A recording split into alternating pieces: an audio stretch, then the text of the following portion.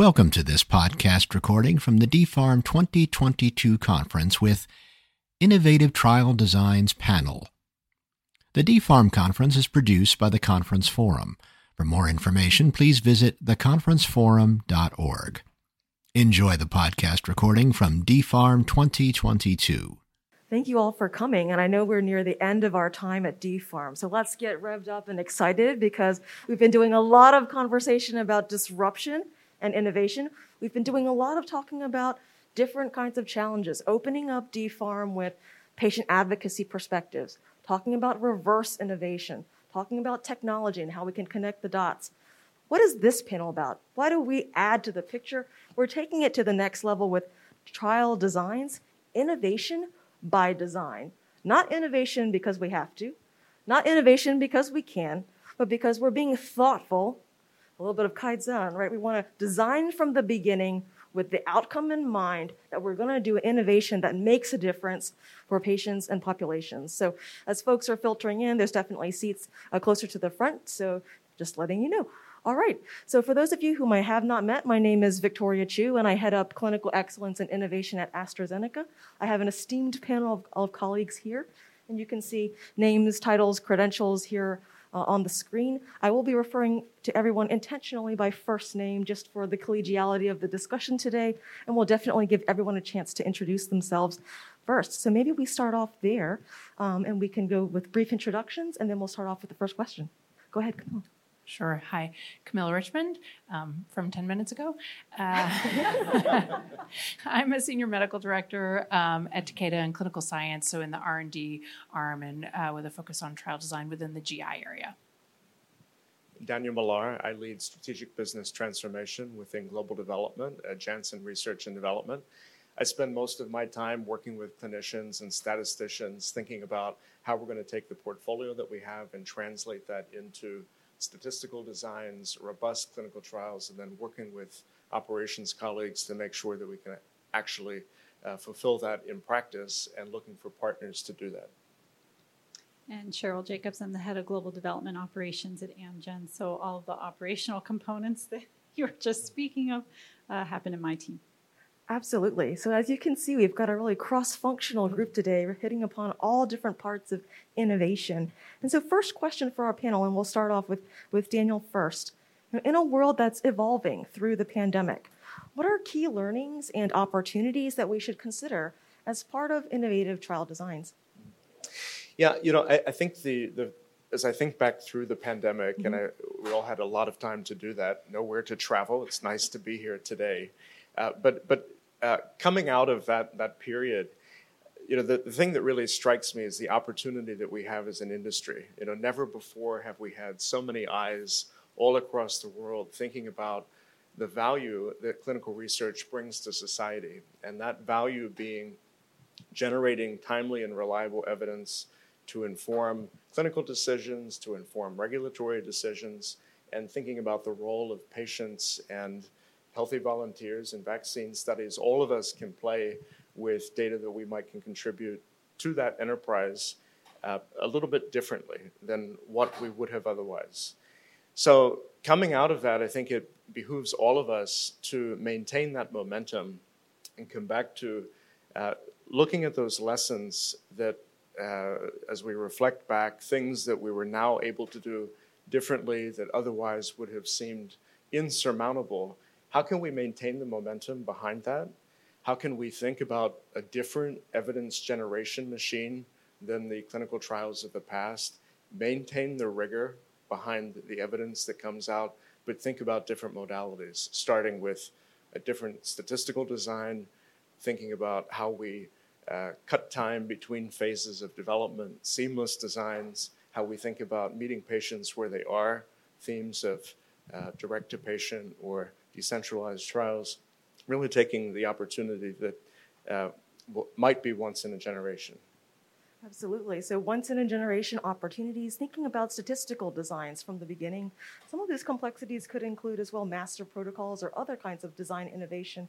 which would certainly be up to Cheryl and her team to be implementing. So maybe Cheryl, why don't you tell us a little bit about your perspectives of these key learnings and opportunities? Yeah, so innovative study designs have great scientific opportunities.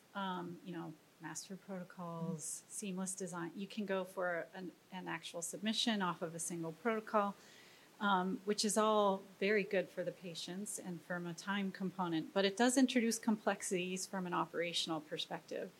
So a few items that I would raise is just what are the watch-outs on the operational side when you're doing some of these innovative study designs. One, the upfront planning is absolutely critical.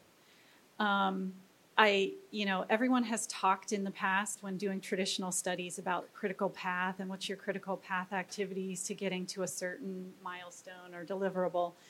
In innovative study designs, I think the critical path definitions are absolutely what you have to focus on and what the teams need to focus on. Be anticipating that there's probably going to be increased study startup timeframes. The design of your actual database, the design with your vendors for transfer of information, how you set up your drug supply, et cetera. It all introduces complexity that you have to kind of work through from an operational perspective. And for those who go to smaller countries to enroll patients, outside US and the Big Five in Europe, et cetera, when you go for approval of these protocols in those particular countries, anticipate it's probably going to be a longer approval time frame. A lot of the smaller countries are not as experienced and as knowledgeable about how these studies will actually benefit, and they're used to seeing kind of singular trials coming through.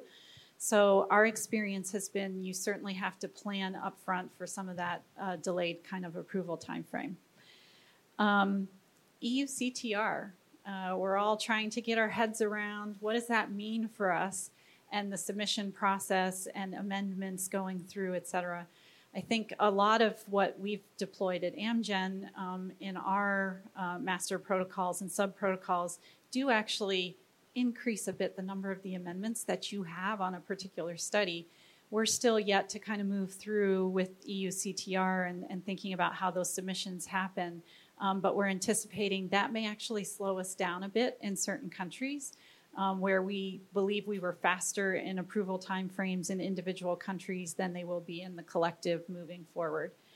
And then the last piece I would say for my statistical programming group and for those of you out there, you need to also be prepared to do different cuts of data for different submissions to agencies and being able to do that easily within your technology and having kind of planned and thought about that up front.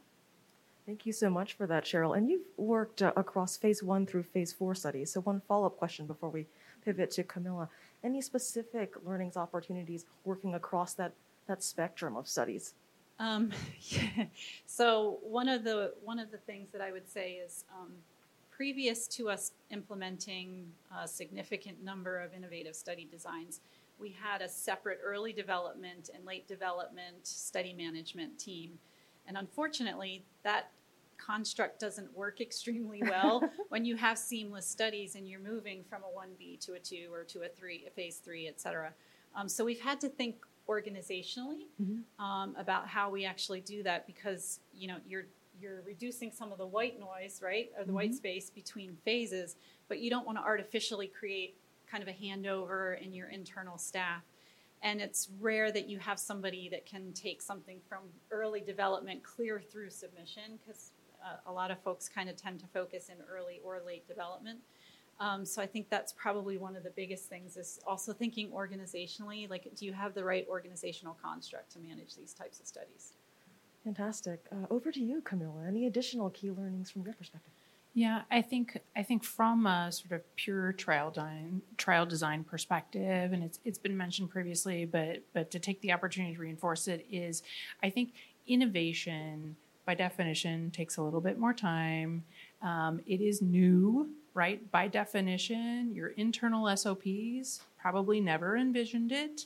What you're trying to do, and I think that it is an initial barrier. It just is. Like, you got to talk to 6 other people to get anything, it's just that added, bless your heart, Jordan, you did most of it. But, like that extra layer of like, we're going to do it outside the standards 100 times, kind of thing. But like, right. So it's so critical though, because if you can get that enterprise buy-in, of like, we're going to call it a pilot, like call it whatever you want to call it, right? In terms of that, but to call that and get that enterprise buy-in, I think allows, or at least, Takeda has allowed us the flexibility to try and sort of try some of these things. And if you have the luxury of being allowed to, fail on some of them are, but that's, I think, part of what comes along with innovation is you have to be willing to take a little bit of that risk to say, okay, startup's going to be longer, but we really think the data we get on the other side is going to be better than what we've usually done, right? But we have to be willing to, ante up those 3 years, right, to get there. So I think that's a real commitment that on an institutional enterprise level or TAO level, like whatever, whoever commits to these things, I think needs to sort of ante up in the beginning, because you really need that. It's rocky in the beginning, but to be able to get over that hump and keep moving forward. Can I just emphasize one point, because you reminded me, the partnership with your compliance team is absolutely critical. We've approached it more in terms of we're going to deviate and documented the deviations and everything, and eventually that becomes part of your process, right. But that relationship is absolutely key. That's the perfect segue there, Cheryl, because I think it was over to you next. We've talked about some of these challenges, some of these opportunities, and I think really that big question for the folks in this room and in this audience is how we can practically work within organizations to address these challenges head on. So you've mentioned working with compliance. Any additional recommendations from your perspective? How has your organization risen to these operational challenges to really implement and deliver innovation on time, on budget? I could probably take the whole rest of the time. I'll start with one. I think the way that you track and manage your protocols and your systems, one of the things we had to do really early on was a system remediation across a lot of the core systems in Amgen, because protocol number is kind of key. It links to SAP and all the different systems. So when you get into sub-protocols, and depending on how you number them, we actually had to go through a pretty significant systems remediation. The other thing that we've done is we've changed our governance completely internally. So previously, we had scientific governance where folks would come and get technical and scientific input into their protocols. And the operational pieces would kind of happen behind the scenes. Now, our governance is structured where you actually discuss the scientific development of the protocol and the operational delivery and how you can operationalize that protocol and whether you can or can't. And it's given equal weighting. So it's kind of a 50-50 in terms of the science, because you could design the most absolutely scientifically perfect protocol, but if I can't deliver it, you're not going to get your data. So we've gone more to this kind of 50-50 kind of governance structure, and the formal governance for our therapeutic areas have all adhered to that. I think another component for us is really thinking differently about site selection. And not doing your typical process, but going into a deeper evaluation of your sites and their capabilities. And you've heard at the conference several times about, the infrastructure and the lack of resources at the investigator sites. These protocols are pretty complex with sub-protocols, and whether if they're actually enrolling in multiple components in your sub-protocol. And so you're going to want to really look at your sites and think about, do they have the infrastructure that's needed to support the complexity of such a trial? We've evolved our trial oversight and we had centralized and statistical monitoring and risk-based monitoring and things like that for about 8 years. But we've actually, as a result of COVID and not being able to get to our investigator sites, have actually developed an even deeper amount of statistical oversight and programming and looking for outliers in our data, which has become very helpful in the innovative design space as well. So I'll stop there. Thank you so much, Cheryl.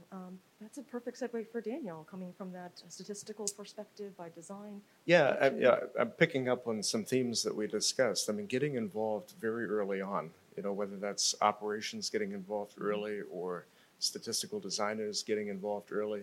But starting at the phase of not even yet having a trial. There is a concept, there's a molecule, probably, or it could be an acquisition target, or it could be a disease area of interest and some clinical development plan to be built from that, but not waiting until we have a protocol elements document or a draft protocol. Many decisions have already been made in someone's mind by that point. And it'll be very difficult to walk backwards and say, let's take a little bit more time, let's look further ahead and reimagine what this could look like, either for a single asset or multiple assets.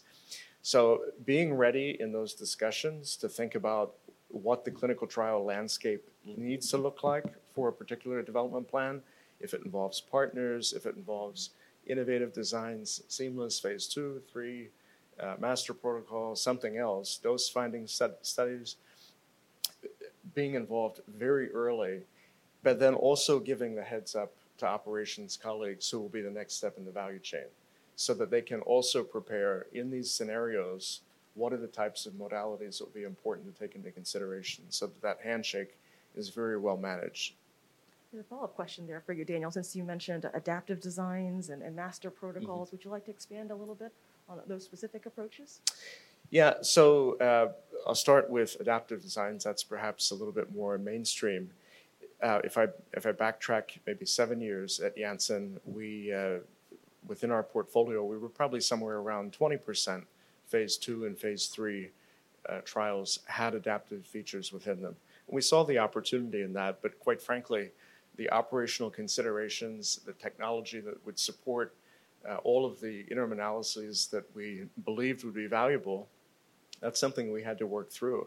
So we set a target to double where we were, and somehow we blew past this. So we're at 60, 70%, being able to achieve that now as just part of what we do. So on the master protocol front, this was also an area of great exploration. How could we think about our own portfolio? Within we have disease areas where we have multiple assets. We'll have long-term development programs. How could we create efficiencies across teams? To the compliance comment, first thing we come back to is, do our SOPs and systems really support this? And go through the audit experience of seeing, where could we run into challenges, and where do we have perceived barriers, but we could actually work through it, let alone being able to work with the companies in even more novel constructs there.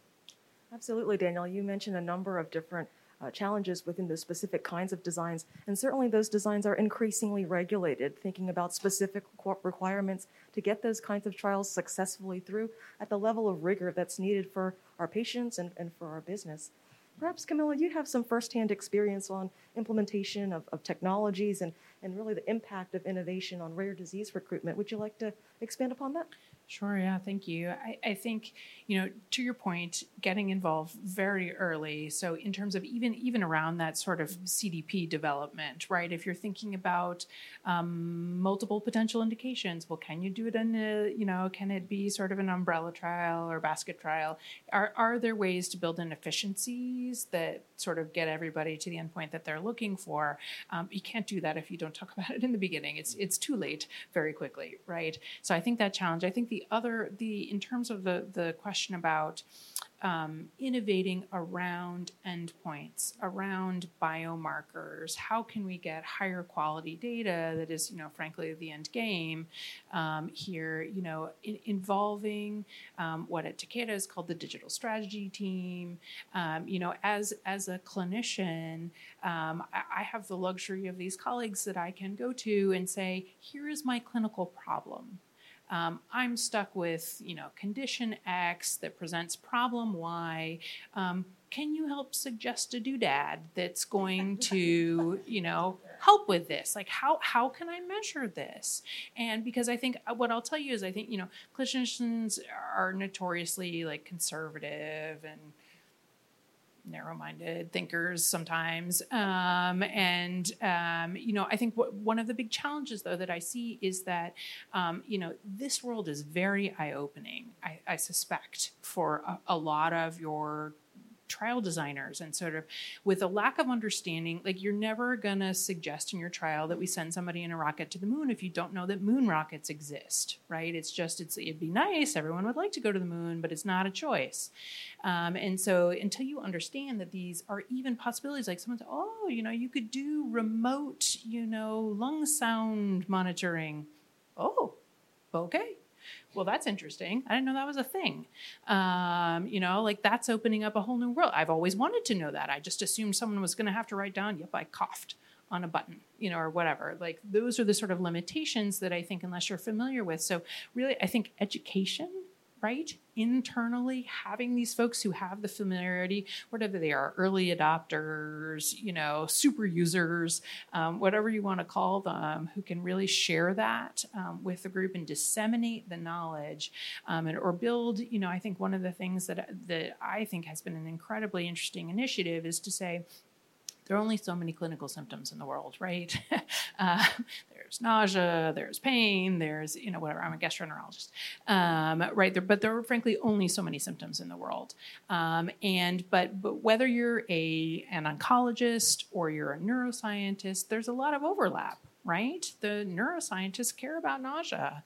The oncologists care about nausea. It's not just GI. And can we de-silo, as I think a previous talk addressed, can we de-silo this expertise so that we say, okay, like here's your nausea smorgasbord, to choose from. There are a whole bunch of different gadgets. They do different things. They measure it in different ways. If you're interested in measuring nausea as an endpoint, let's do that. Because I really, as a clinician, I think, to get to where these are something more than exploratory endpoints, right? It really is a question of the burden of evidence. And so the more we do it, the more we're consistent about doing it, the more robust these data sets are to say, you know what? Like doodad X that measures nausea is frankly better than any kind of PRO data we were ever getting, where my nausea is not the same as your nausea, it's not the same as your nausea, it's not the same as your nausea, where you have that real limitation. So I think those pieces of the early commitment, early planning, and really the education and awareness of folks who are building the studies, that partnership, both internally and externally, I think is incredibly valuable. So we've heard about the burden of evidence, and I think that's something everyone in the room, judging by the earlier nodometer, we were getting quite a lot of nods on some of these shared challenges. And I think that brings us back to one element of innovation. Innovation is hard.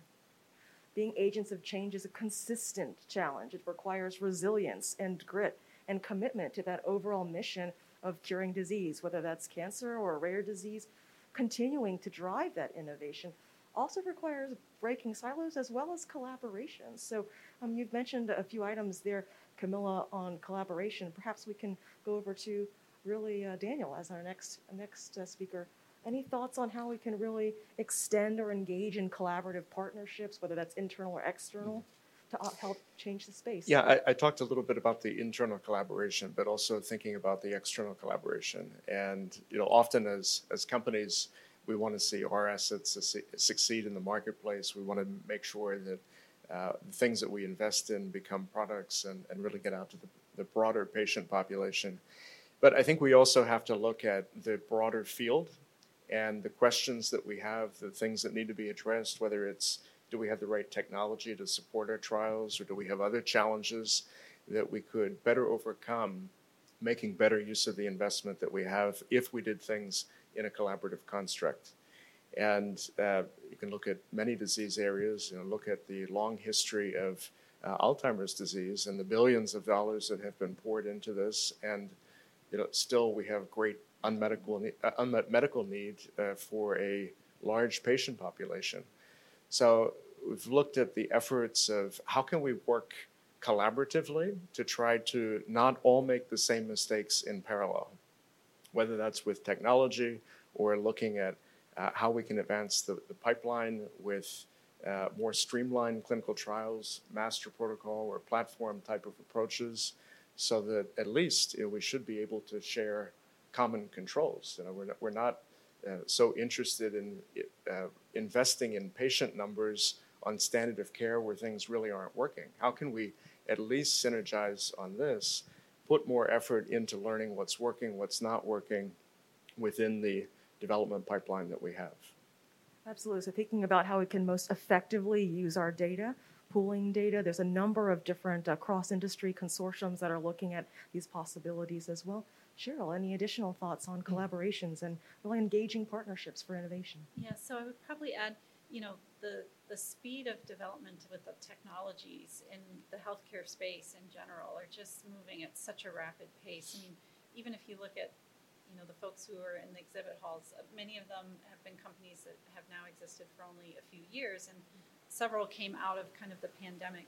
I think, no one company can have the expertise internally, and most companies look to kind of bring that intellectual information into the organization and leverage on our trials. So I think having individuals in your organization who are dedicated to looking at what technology is out there and what might be beneficial. So to the clinician who doesn't know if there's a sensor or something out there, I think our experience has been a lot of vendors kind of come into your company through multiple avenues and will reach out, but you're never quite sure whether you've got the right person. So if you have some designated folks who are almost the library of kind of what's out there and what's evolving out there in the technological landscape, I think that's more beneficial for the study teams in thinking about what are possibilities. And while those individuals may be able to look at kind of the technical components, leveraging and collaborating with some of the clinicians internally to kind of look at them and see, hey, does this make sense? Does this seem like something we would want to deploy on a trial? I think is probably the best use of internal and external collaborations. And Cheryl, you've highlighted some really important points about discerning the right possible partner. I know we have a diverse audience today, including many vendors, many partners. Any question that you would have as part of your screening evaluation for determining what the right fit might be? Anything you would want our audience to know from that perspective? Oh gosh. So coming prepared with experience of, where have you actually tested or utilized sensors, wearables, et cetera, I think is very helpful. Most sponsor companies tend to be risk averse to some degree and don't want to be on the bleeding edge and be the first kind of guinea pig with a particular technology. But there are a lot of us out there who are like, hey, I'm happy to think about what's out there if you've got some test cases for us.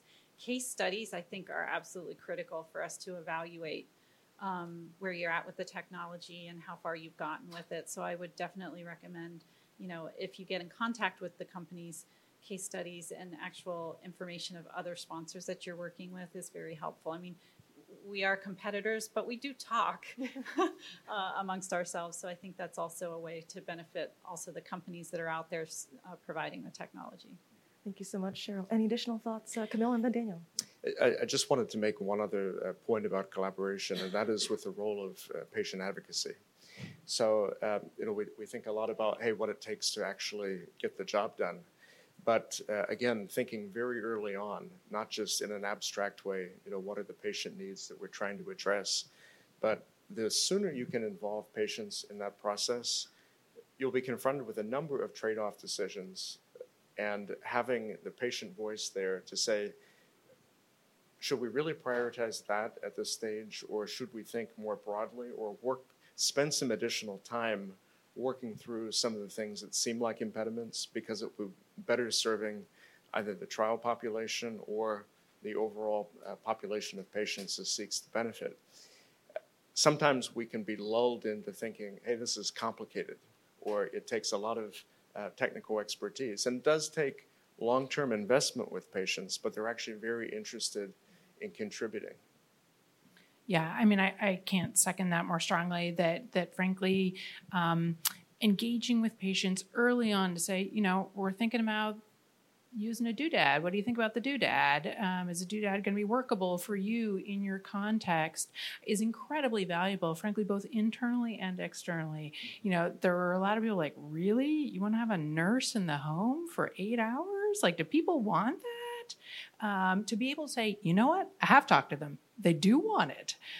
They're totally okay with it. In fact, they're really feel comfortable with that notion that, they're getting care in this condition that frankly, folks turn their nose up at it in a lot of ERs and that kind of thing. So things like, it can be quite easy to be sort of paternalistic and put our own see things through our own veil of well, I wouldn't want that.